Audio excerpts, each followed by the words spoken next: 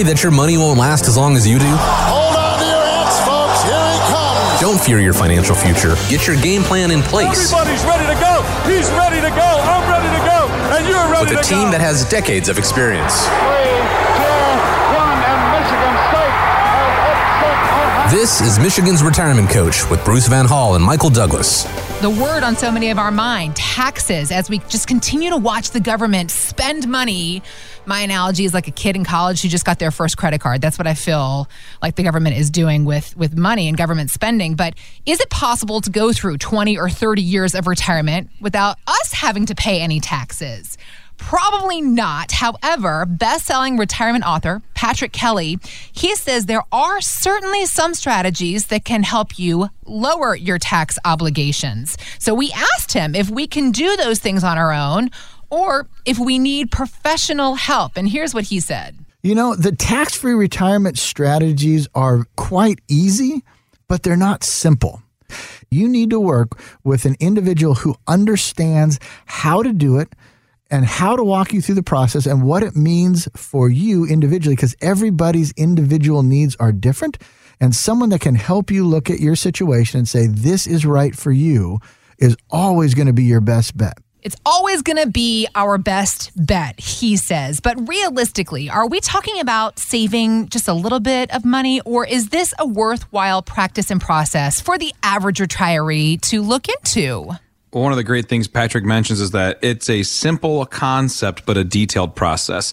That's like saying, well, how do you get to Texas? Well, you go southwest, right? That's the easy answer. Right. You know, we go southwest, you go down and left. That's what you do on a map, right? Right. Well, it's not as easy as that. You have a detailed process to get there. And depending on where in Texas you're going, depending on where you're starting, like all these things, they matter.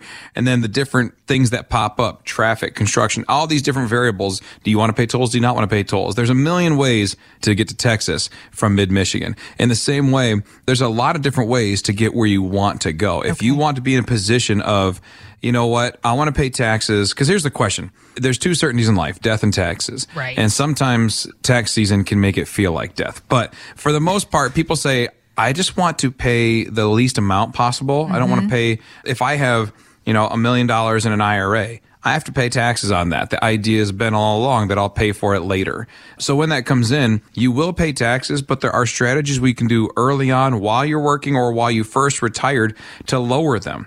Taxes are at a nationally historic low. I mean, if you look at the history of federal income tax, we are at the lowest point since 1913. Okay. Yeah. So with that, knowing that, it'll probably never be lower, but most likely, election aside, anything else, even just the history tells us that they will go back up and go up pretty significantly quickly. When our economy decides that we're going to move taxes up, federal taxes, they go up quickly. They don't creep up. They go up very fast and they come down slow. Okay. So it's almost, imagine you shoot a rocket up in the air and then the parachute comes out, like when you're a little kid and you launch a rocket, right? Yeah. Well, it goes up really fast and then the parachute deploys and it kind of slowly comes down. The same thing happens with tax brackets. They sprint up to pay for something. Our first ever federal income tax was in 1916 to pay for the World War I. That was our first ever federal income tax system. We did have a flat tax back in 1861, but that was our first one. And so it went from zero way high, and then it slowly came down, and then we had World War II, and it sprinted back up. Right. So that's the way it works. The same idea being we are at historically low numbers now, and that they will go back up. And when they'll go back up, they'll go up quick. So if I could pay taxes today, if I could spend money now to save money later, what does that look like? Yeah. Well, I have an IRA, I have a 401k, I have all this pre-tax money, a 403b. If you're with the state of Michigan, a 457 with the federal government, you have these accounts where you've been putting money away but never paid taxes. Right. Well, when taxes are at historically low rates, what if I take some of that pre-tax money, even money that I don't necessarily need for income, pay taxes on it and put it into a Roth IRA or put it into life insurance or put it into a trust or put it into a non-qualified account in ways that I know that I'm saving because I'm paying at the lower tax rate. When things go on sale, I buy extra. When peanut butter's on sale, when milk's on sale, I buy extra of it because I know we're going to use it. Right. In the same way, when taxes are low, you can buy extra taxes. In the future, am I going to have to take them out? Yeah, you're going to have to. Required minimum distributions, those RMDs, at age 72, they kick in. And so when those happen, whatever those tax rates happen to be in the future, that's the tax rate you have to pay when it comes to your retirement income. It can become much more expensive if you don't know what the cost of goods is going to be. It's kind of like when you see one of those things where my mortgage was for $300,000, but by the time I paid off a 30-year mortgage, it was $480,000. That's right. Same concept. If I know that today on this money, it's going to cost me 15%, 22%, 24%, and I'm almost guaranteed that in the future, that same money is going to cost me 30, 35, 45%. Well, why wouldn't I just do it now? Right. Why not just pay it now and make sure that I'm freed up later? When taxes go higher, I have tax-free money. So hopefully you've been able to get back out in the recent weeks and able to enjoy some of your favorite restaurants, something that a lot of us missed doing in the past months. But perhaps when it came time for the check you pay, you might have been surprised to see that the prices have gone up. The government keeps telling us that overall inflation rate is low, but Morningstar's Christine Benz pointed out that there are some categories where prices are rising rapidly. A couple of biggies. One would be healthcare. The other would be food. We've seen inflation in both areas. I think healthcare has been inflating like at a 4% rate. Food has been more in the neighborhood of 5%. These are big increases, Mike. So the real inflation rate is clearly higher than perhaps what we're being told. And that's something that we need to be keeping in mind, particularly considering how long retirement lasts for so many of us. Imagine what things are going to cost 20 to 30 years from now. So how do we begin to deal with inflation on a personal level? Well, there's a couple things. First of all, knowing what you want retirement to look like helps you know how to address it. So like you mentioned, different segments of the economy inflate differently. I think the last number I heard is that long-term care needs inflate at like 9%.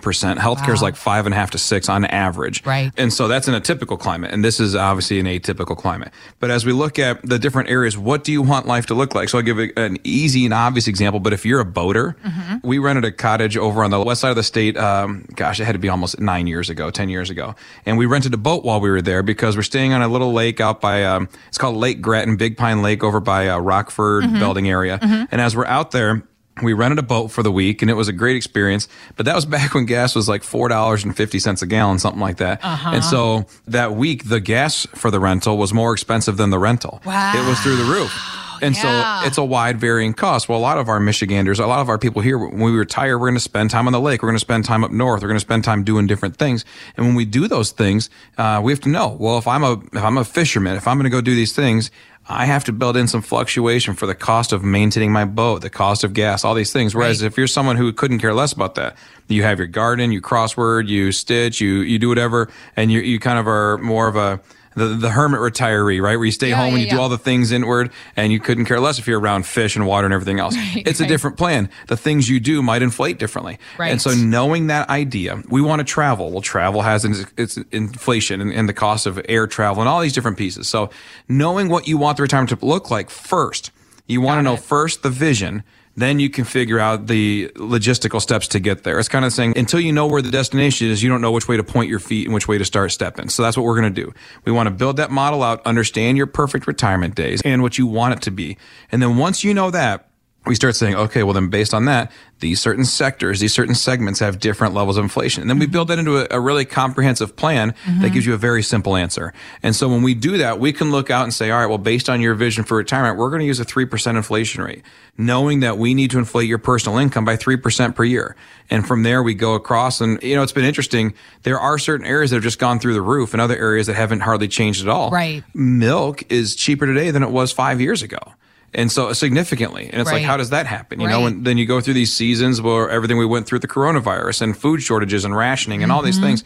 And they make these drastic moves. And I jokingly said I could have sold toilet paper for gold about 5 months ago, and now it's just back to being toilet paper. That's right. And so when you see these things, there are these hiccups, but then there's also long-term trends. We want to account for both, and we want a comprehensive plan that says, you know what, you keep gardening, you keep boating, you keep doing those things. Our plan has built around all these different issues. Right. It's interesting, the idea of inflation. And I feel as though how many people forget to consider that when it comes to what they're going to want to do in their years ahead. But I mean, if you ask anybody who was driving in the 90s about how much gas cost then versus how much it costs now, they'll be like, oh, I remember the good old days. It's a valid example of what we're talking about here, how inflation can rapidly creep in, and 20 years later, here we are. And I think that that's something that a lot of people forget to factor in. Well, and there's also the side of the what if, the things we don't know yet. I mean, to put it in perspective, Google hasn't turned 20 yet.